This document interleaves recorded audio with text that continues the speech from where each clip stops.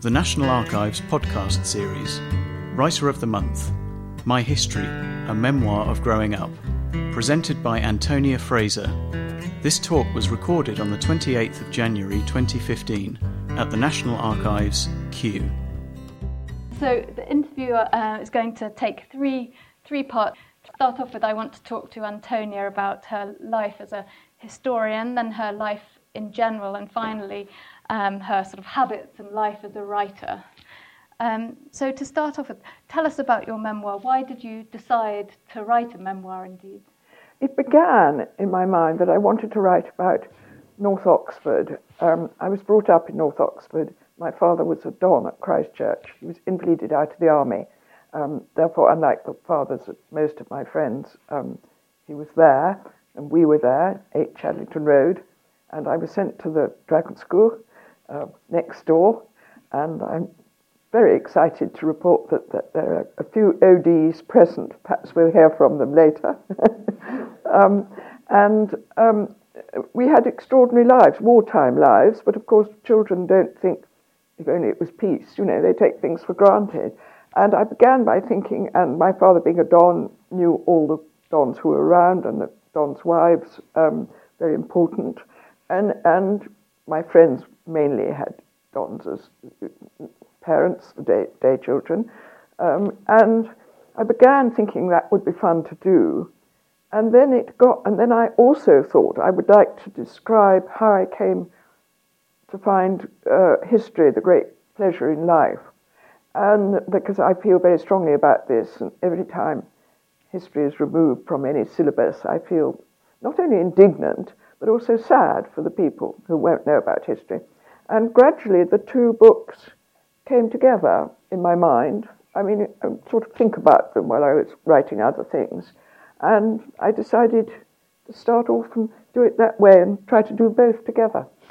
And, we're in no doubt of your passion for history with 9 best-selling books to your name. But where do you think your love of the past really began? Well, it's difficult, isn't it? Because I put it down to being given Our Island Story, which, by the way, has now got a rather sort of old-fashioned and unfashionable reputation.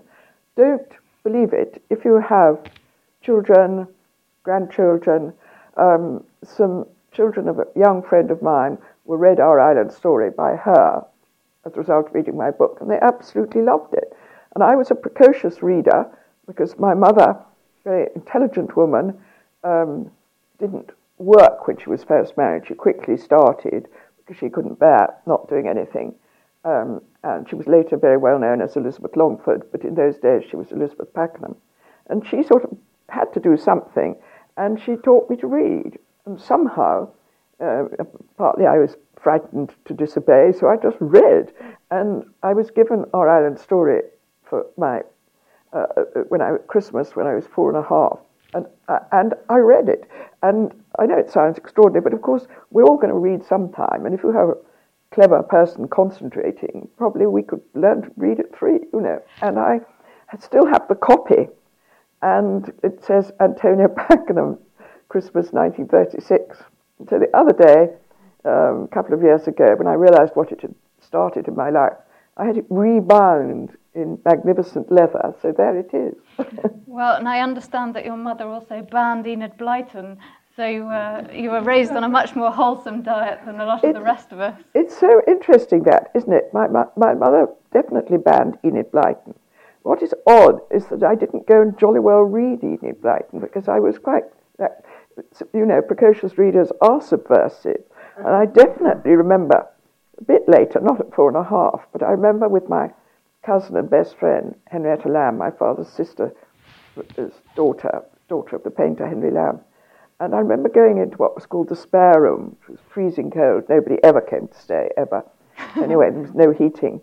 And we found this book, with great excitement, called Married Love by Murray Stokes, which had been put on the bottom row of the books in the spare room on the assumption that we'd never find it. Of course we found it immediately. We completely missed the point. We were looking for sort of love. It seemed to be about very odd things indeed. I suppose that book I think it's long ago vanished. But I suppose now, you read articles about Mary Stopes and all of that, but it is quite a funny memory. But Enid Blyton didn't sound so exciting. And then I then went and banned it from my children. I still don't quite know why. Of course, my children, they were at Lady Eden's and then St Paul's up the road. Of course they read Enid Blyton. They had a very clever friend, just as clever, called Jane Bonham Carter. And Jane sort of gave them the books. And one day I opened the wardrobe and the books for my children all came tumbling out. And has it done them any harm, do you think? No, absolutely none. But meanwhile, aged 4, you were reading Our Island Story, and then in the book you also talk about reading Gibbons's Decline and Fall of the Roman Empire, and you said that this was a really fantastic book. Well, I was 14, and again, you have to think yourself into circumstances where, when I was 14, just after the end of the war, and no books were obviously sort of printed in the war. Printing was for different things. There was no paper, that was for different things. So people read classics, and even classics in sort of leather, because there weren't really paperbacks, in a much more nonchalant way, what would be rather eccentric now. Wasn't really, and I just took it out of the bookshelf, and once again I thought, hey, this is terrific. What was it about Gibbons's work that really captured your imagination, do you think? Well, it was the excitement of narrative, and coupled with the fact this really happened, and that was Our Island Story. I immediately thought, this is more interesting than Black Beauty, that great book, because it's real. Whereas my mother had spent a lot of time explaining to me as I howled. You remember the moment when Ginger passes? She kept a lot of, with her tongue hanging out. Oh, still, I'm not sure I can refer to it. But she spent a lot of time explaining to me that Black Beauty wasn't real, so Black Beauty suffered. She wasn't really suffering. Whereas, of course, in Our Island Story, when Mary Queen of Scots suffered, she suffered. Yeah. But I sort of preferred reality. And another thing that you mention in your book is your absolute love of castles. And I wondered if you had a favourite and you could sort of sell it to our audience. Well, anyone here know Bowdham Castle? Yes. Yes. We lived quite near Bowdham Castle, and we used to go over to it and continued to do so after the war. In fact, I went for New Year. It's now the house where my parents lived is now lived in by my younger brother and was rented by my daughter, and I insisted on going over to Bowdham because it's that important to me with the lake. And of course Bowdham is a perfect castle because there it is exactly as it was, except it was sort of renovated by Lord Curzon, who bought it, so that it's not crumbly and dangerous, but it looks exactly the same. I mean, you wouldn't know it had been renovated unless you were a sort of architect. So if anybody's near there, it's on the borders, really, of Kent and Sussex, isn't it? Strong recommend. I used to imagine myself leaning out of the tower with my long plaits, which I didn't have, my long plaits. What you learn from reading the book is that Antonia did a lot of imagining. There's one episode where you describe how there's a rumour swirling around that you and your siblings were not really your parents' children at all. Well, I tell you what this was about. In the election of 1945, when my father stood as Labour candidate for Oxford, he didn't get in. My parents already had 6 children. They would go on to have another 2. They had 6 children. That was so unusual for those times. People who had large families were generally, and by the way, my mother wasn't even a Catholic at that point. She just liked children. It was so unusual that a rumour was started so that people wouldn't favour my father for having all these children. A rumour was started that we were adopted, and my parents were frightfully angry. And we children were sort of gleeful, and it was sort of Bagsby adopted, And Antonia talks about how she imagined that she was descended from royalty, and maybe that's why you were sort of, from an early age, sort of fascinated by I think monarchy. If I was descended from royalty, it wasn't sort of to do with the existing royal family, although we all admired King George VI because he was so brave in the war, went among the ruins, and Queen Elizabeth, later the Queen Mother, all the images in the papers, she'd walk among bomb sites and meet survivors, and she was always in sort of pale blue crepe, floaty crepe, and no dust or damage ever touched her, but which was very actually heartening. You felt there was this magic creature. So I didn't think I was descended from them. I thought I was descended from some medieval queen. Well, you do write about Mary Queen of Scots in one of your books, and then Marie Antoinette and one of the others, and I wondered why particularly you've been drawn to these women. I was drawn to Mary Queen of Scots from a very early age in Our Island Story. In fact, in my book, I include one of the pictures. I think it's almost the last picture in the book, one of the pictures that I used to gaze at reverently. Well, it is the most thrilling story. I mean, it's a terrible story, but it's very exciting. I mean, you couldn't make up a more exciting story. I mean, there'd be no point writing a historical novel about Mary Queen of Scots because the reality would always be more thrilling. And she also had child ladies in waiting when she was a child, the four Murrays. And I imagined there was a fifth Murray, and she was called Antonia. Before we came on stage, you mentioned that you'd done some research for your book on the gunpowder plot at the National Archives, or at the Public Record Office as it once was when it was based in Chancery Lane. Perhaps you can tell us a bit about your research. Yes, there are some key documents, including the confession of Guy Fawkes after torture. That's now here, is it? Yes. In fact, I remember coming to see it again here. When I was working, the book was published in 96, so the early 90s, it must have been still in Chancery Lane. I mean, the point was the document, and it was in the National Archives. And you see the degeneration of his signature. He signed Guido, by the way, because he'd lived abroad. And the last Guido is trembling because he's been tortured so much. And it really, to be honest, the picture, the use of the signature as an illustration, says more than words could ever do. And obviously you've written these 9 fantastically popular books, and I wondered, is there one book that you're particularly proud of or kind of happy to have written? Well, I think in a way you go for the one. I wrote a book called The Weaker Vessel about women in 17th century England, and it didn't do very well here. It was rather before its time.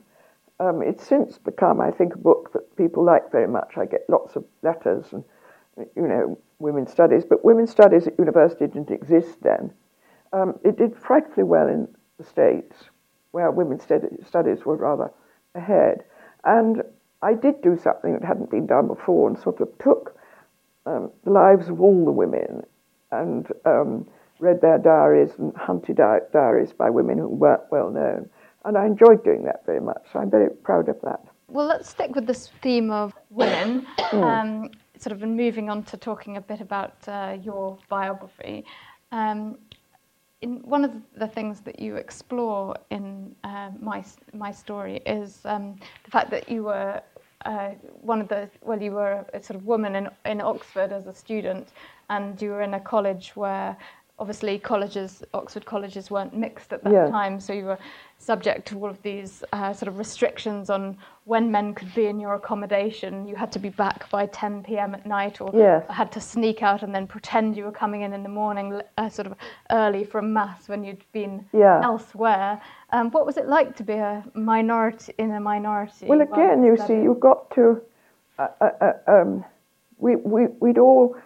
I mean, I was an oddity at having been at a boys' school, the Dragon School, and I had 4 brothers and 3 sisters. So I mean, once you're at the Dragon School, you never have any feeling that girls are less clever than boys. You know that girls are quite as clever as boys if they are. I.e., the top boy in upper 1 might be a boy, but it could equally be a girl. So I didn't have any of those complexes, but you were used to being in girls' boarding schools, used to there being fewer girls. And so while I found the restrictions very irritating, I didn't it seemed at the same time natural and just needed to be circumvented. Yeah.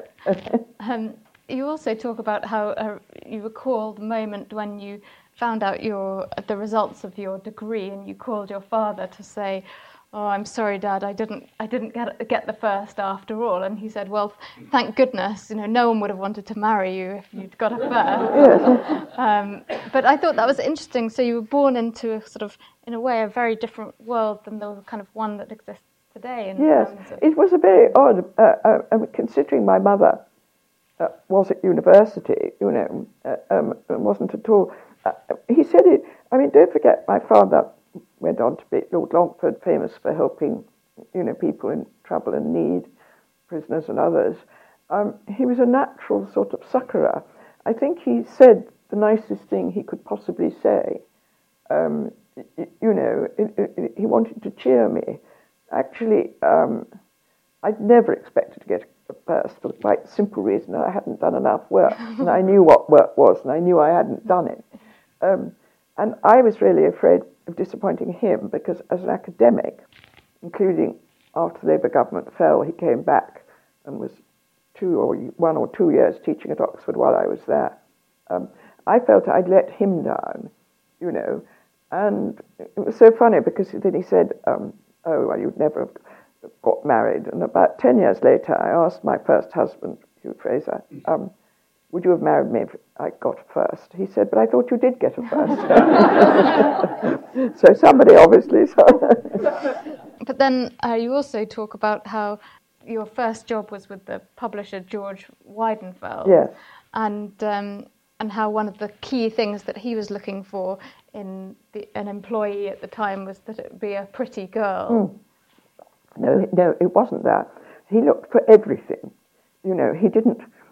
To George, every girl was a pretty girl. Every girl was intelligent. Every girl was a tremendous sort of bolster up. I mean, there were in fact people working for him who weren't all that pretty, and I wasn't so fantastically pretty myself, but George made you feel you were marvellous, really. And, you made you feel you could do it, and that was an extraordinary gift as employer.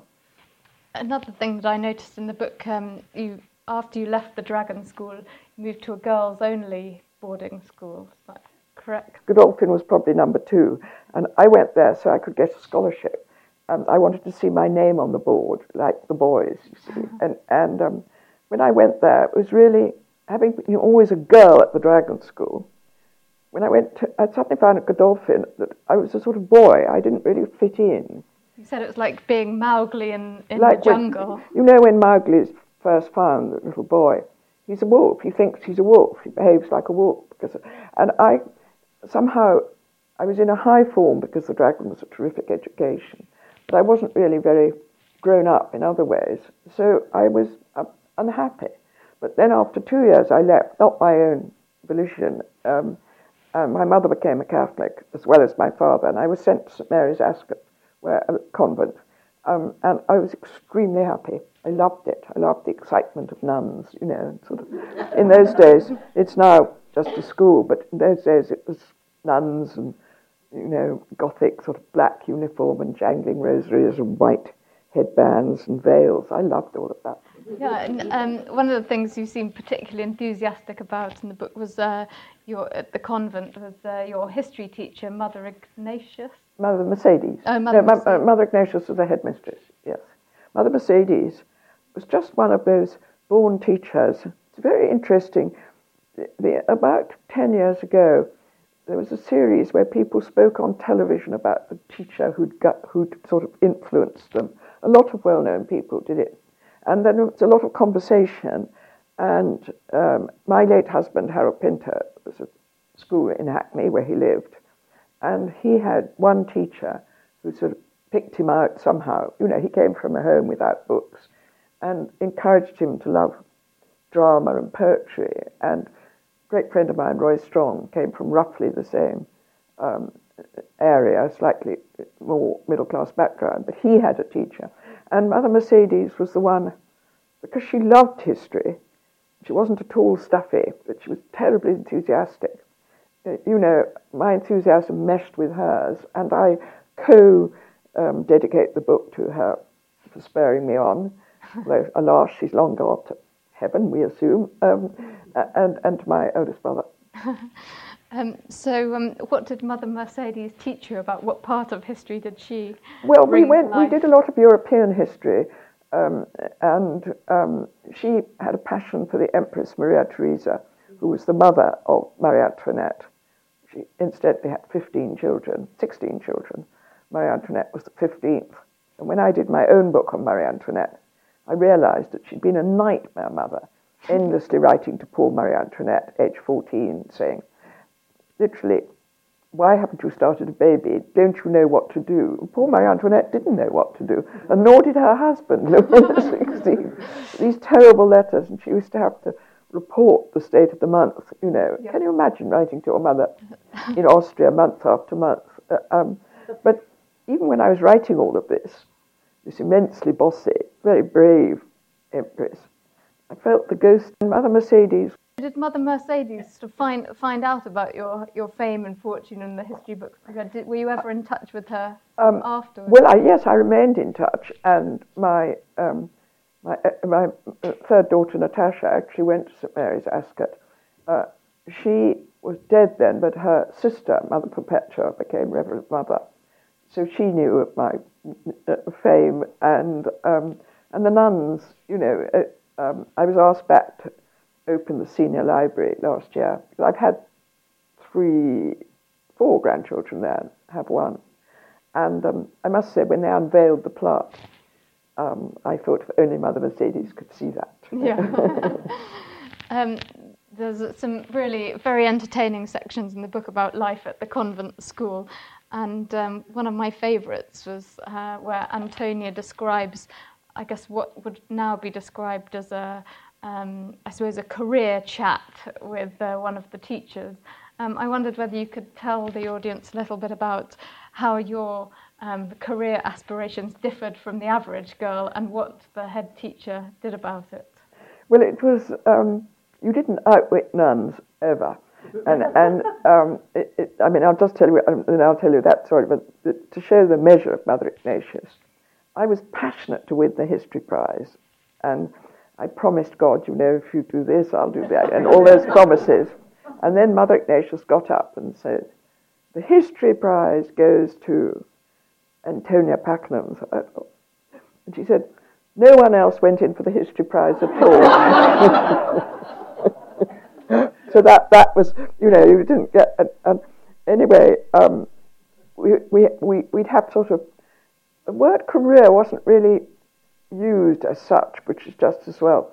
But we did sort of hands up what we were going to do when we left. And I was the only person who was going to university, actually, because my mother had. But that wasn't discussed. And awful lot put up their hands getting married and having children. Some put up their hands to going to be a nun. And one of them, a close friend of mine, did become a nun. And I thought, I know what I'll say.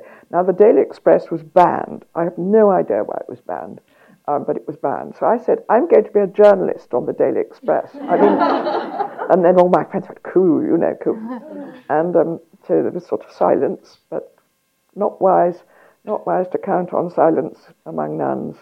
So the next announcement about the free period on Saturday morning, Mother Ignatius said, now you're all going to have a wonderful free period. You can go roaming around the grounds, which was absolutely lovely, or do what you like, or, and except Antonia.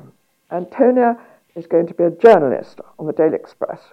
So she is going to have typing lessons every Saturday morning with Sister Hilary, who wasn't very sympathetic. She was the hockey mistress. And she will sit and do a postal course on typing, and Sister Hilary will watch her. And I had to sit in the gym with a sort of iron band so I couldn't see my hands. And I learnt to touch type very, very fast. It's the most useful thing that I could possibly have learned. At a moment, anything new like a computer, never be a problem. And I can sort of, and I was so cross, just shows you.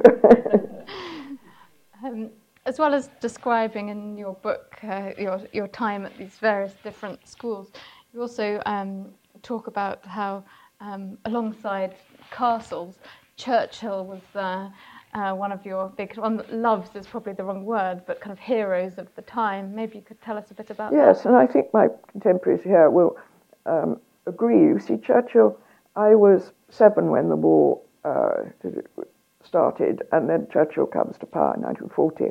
And his broadcasts, we were allowed to stay up for them. Always, of course, we're talking entirely about radio or wireless, as we called it, was so important. They were absolutely vital. I could almost, not quite, sort of recreate them. It was so important to us. And so I immediately got very interested in Churchill and became like a sort of subject in my mind and read everything about it. And he had a birthday. He's born, I think, on November the 30th. And I think he was born in 74 from memory, but 1874. Anyway, there was a birthday, and I was aware of that. So I wrote him a poem, as one does, and sent it to 10 Downing Street. I thought it was pretty good. I knew he'd like it. It was all about sort of courage and prisoners setting themselves free and lots of things like that. And the morning after the birthday, my mother said at breakfast, oh, by the way, you were thanked on the wireless last night, Mr. Churchill, thank you. It just shows sort of children's kind of, it's not exactly arrogance, but they're unreal. I believed her. I thought Mr. Churchill had actually said, and I wish to thank you. And of course, what they said, not him, said, Mr. Churchill wishes to thank all those who sent handkerchiefs, scarves, teddy bears, socks, letters, essays, and poems. Wow. But I think I was right. I mean, when I went on, really did sort of study, I think Churchill was not perfect. There are very, very few perfect people, and I don't think they were politicians. Of course, his attitude towards India is horrifying to us to read now. He wasn't perfect, but he was a great man, and he had courage, and I think without him we might have given in. It's arguable that we would have given in May 1940. Yeah. Thank you. So we've got maybe 5 more minutes more of the questions from me before the floor's open to you. Can I just tell you a historical thing? Oh, yes, do. This is the year of Gallipoli, which, of course, not Churchill was young, but blamed for Gallipoli, the failure of the campaign. My grandfather, Thomas Earl of Longford, died at Gallipoli, brigadier leading his men. And it was a tremendous tragedy, leaving 6 young children, one of whom was my father. My grandmother, Mary Julia Longford, in the 20s, wouldn't be in the same room as Mrs. Churchill. That just shows you, my hero was her. Now we're going to have probably for his descendants, a Gallipoli family party. And my grandchildren, if you're still with me, Ruby, Christabel, Alice, and X, who will be born in February, are descended both from Brigadier Tom, Earl of Longford, and from Winston Churchill, because my son married Clemmy Hambro, who was Churchill's great-granddaughter, daughter of Lady Soames, granddaughter of Lady Soames, who just died. So these little nippers are going to be the little reconciliation angels. Marrying of the hatchet. Yeah. Wonderful. Thank you very much. So I just wanted to ask you some questions about sort of getting into writing. When did you know, do you think, that you were going to be writing stories for a living? I don't know about a living. I just always wrote. People often ask me, when did you decide to be a writer? Never. I just was a writer. My mother was very encouraging, kept perhaps a little too much of it. That's what I always did. I mean, I wasn't, I couldn't draw. My drawing was not good. And although I came to love music, I didn't have a very good voice, and my piano playing was not up to scratch, particularly at St Mary's Ascot, where the nuns were wonderfully musical. I mean, I did it, but what I could always do was write. I mean, so that it wasn't a problem, And lucky me, really, to have gone on to do what I like to do. I mean, not everyone is that fortunate. No, not everyone is that fortunate, and I wonder. Certainly, not everyone's that successful, and I wondered whether you could, if it's not a secret, tell us what your writing routine is, if you have one. Give an insight into the world of your writing. It was heavily marked and shaped by having 6 children in 10 years. And if you don't have a routine, forget it. I mean, all mothers, as it was in those days, all mothers who achieve anything are incredibly self-disciplined, in a way they just take for granted. And when my children were young, I'd write in the morning when they were in the cradle, in the garden, at nursery school, at school, and all the rest of it. They tell wicked stories, which I deny. They say there was a notice on the door saying, only come into this room if you've broken a leg, otherwise not. I strongly deny. But my daughter did write, Natasha did do a sort of poster, which I framed, because it made me laugh. It said, to be put on my door, nobody allowed, spelled ALOUD, not even you. Otherwise, no conversation misspelled, no pocket money, and worst of all, no mother. So I did grab those hours, no telephone, nothing, but after that, then obviously, the rest of life took over. But I mean, that I still feel odd if I sort of do nothing. I couldn't, I know this is going to sound strange, but I couldn't read a novel in the morning. I'd feel idle. Yes. So, having now published your memoir, are you working on anything currently?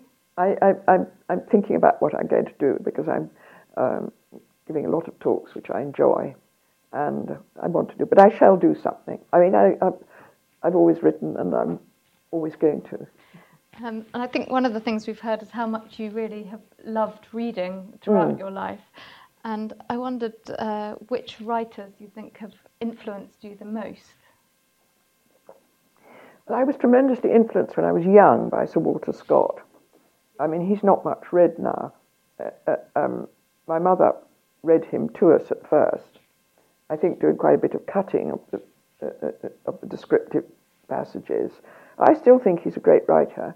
That was a sort of early influence. But then I read, because I was such a quick reader, I read very widely. I mean, I loved Dorothy Sayers. Does anyone read Dorothy Sayers now? Yeah. I think they're awfully good. I mean, she was the sort of P.D. James of her day. I read a lot of detective fiction. And then history, whatever was sort of... I read a book called The Grand Whiggery, which was all about Georgiana, Duchess of Devonshire. I always thought that I would write a book about her, and then Amanda Foreman wrote a wonderful book, so there was no need. And finally, for any aspiring writers in our audience, do you have any tips or advice for them? I've got one tip, which is because I get letters from people saying, I've always wanted to write, you write, how do I write? And I write back and say, you write, that's all it takes. It's not like acting where you've got to have a stage, you can't do it in the mirror.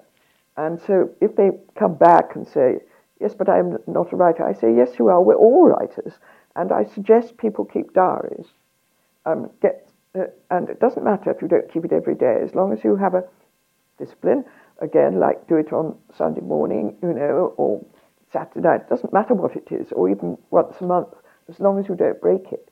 And then you'll gradually find that you are writing. And it's like memory. Memories come with memory. Writing comes with writing. So the tip is to do it. It doesn't matter. A friend of mine, A.S. Byatt, a very good writer, once said to me, in order to write well, you have to first of all write badly.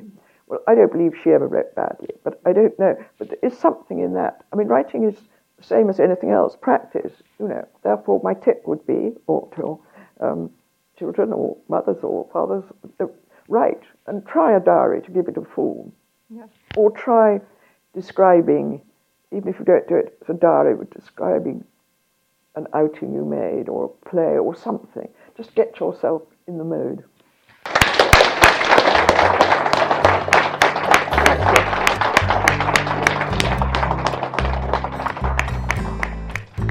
This podcast is copyright of the National Archives. All rights reserved.